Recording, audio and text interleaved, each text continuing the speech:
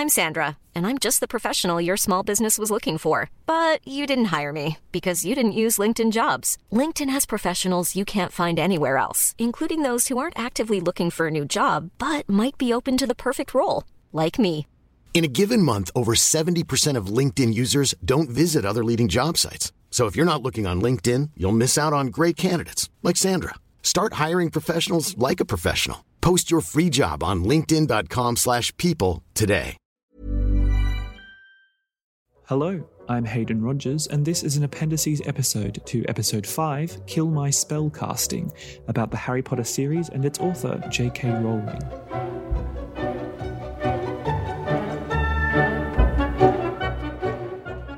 Harry Potter has become a household name, even in households that have never read the books or seen the films. It seems impossible to have missed this worldwide phenomenon.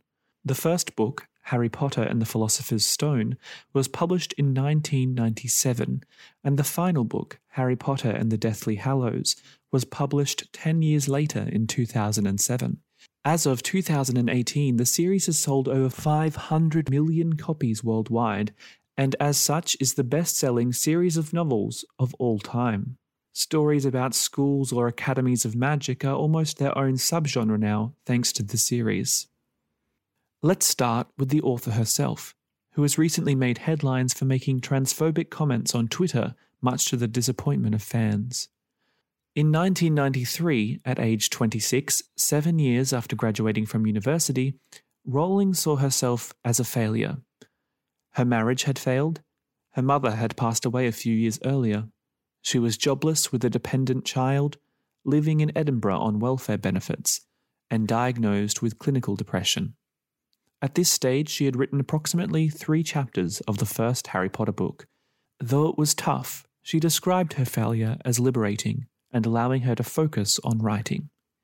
2 years later, she had finished the novel and been accepted by a literary agent.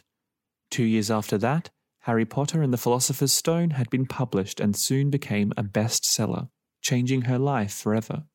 It's a well-publicized fact that in 1990, while Rowling was on a 4-hour delayed train trip from Manchester to London, the idea for a story of a young boy attending a school of wizardry came to her. She often used elements of her own life and experience in her writing. Dementors were based on her experience with depression, and her feelings of grief and loss over her mother were channeled into Harry's similar losses. In fact, much of the wizarding world, set in modern-day Britain, is of course built around existing places, institutions, things, people, practices, and traditions.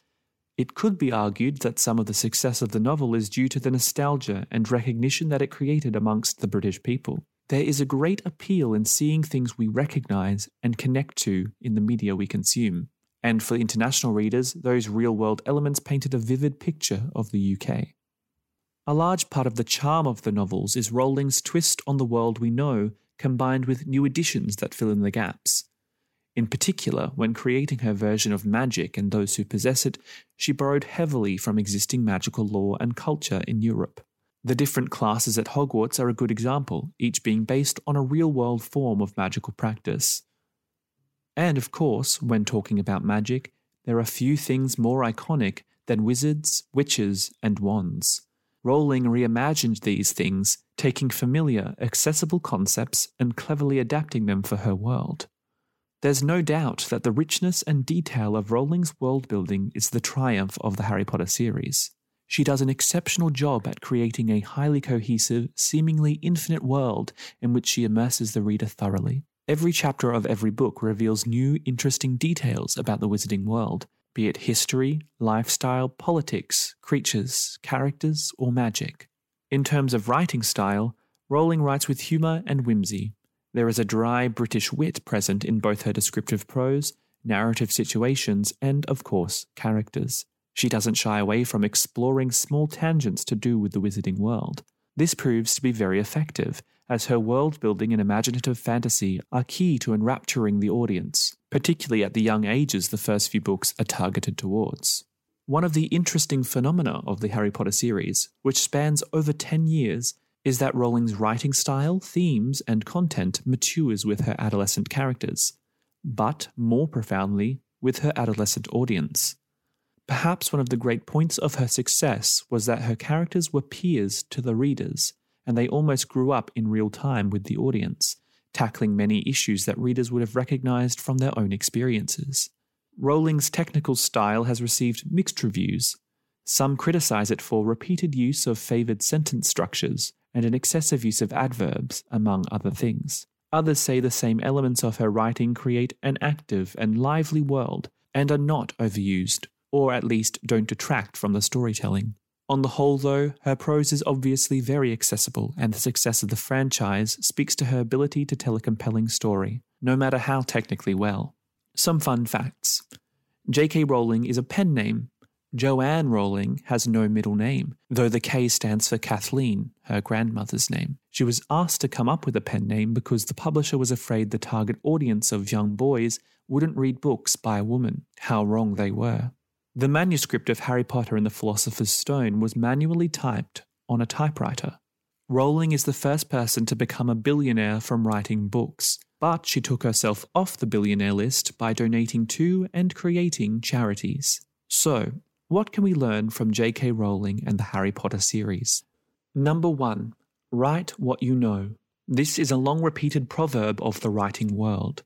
It simply means that if you write from your own personal experience, you have a profound personal understanding of what you're talking about. When it comes to fantasy, no one has experience in shooting fire from their fingertips or slaying dragons. However, taking a leaf from Rowling's book, she explored her struggles and worldviews through her writing, such as the Dementors personifying her experience with depression. 2. Connect with your audience. From Rowling's setting of the UK and all the traditions, places, people and institutions that come with it, to her characters that grew up with the readers, her writing captured parts of its audience in its pages. How can you build worlds and create characters that resonate with your readers? 3. Build the best world you can. The jury is out on whether Rowling is, technically, a great writer, but the success of her work speaks for itself. Her rich fantasy and detailed world-building created ultimate escapism, an immersive and real world that readers get lost in, and, more importantly, want to know all about. There's no use writing perfectly if you don't have the perfect things to write about. Number 4. Keep going.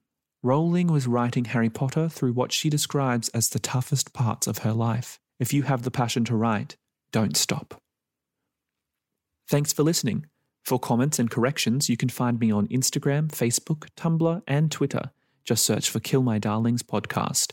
You can comment on this episode blog, as with all episode blogs, at Hayden Rogers, that's rodgers.net/killmydarlings. Or you can email in at killmydarlingspodcast@gmail.com. Lastly, if you enjoy my podcast and want to show your support, please consider becoming a patron of Kill My Darlings on patreon.com/killmydarlingspodcast. That's all for now. I'm Hayden Rogers, and I look forward to killing some darlings with you soon. Bye.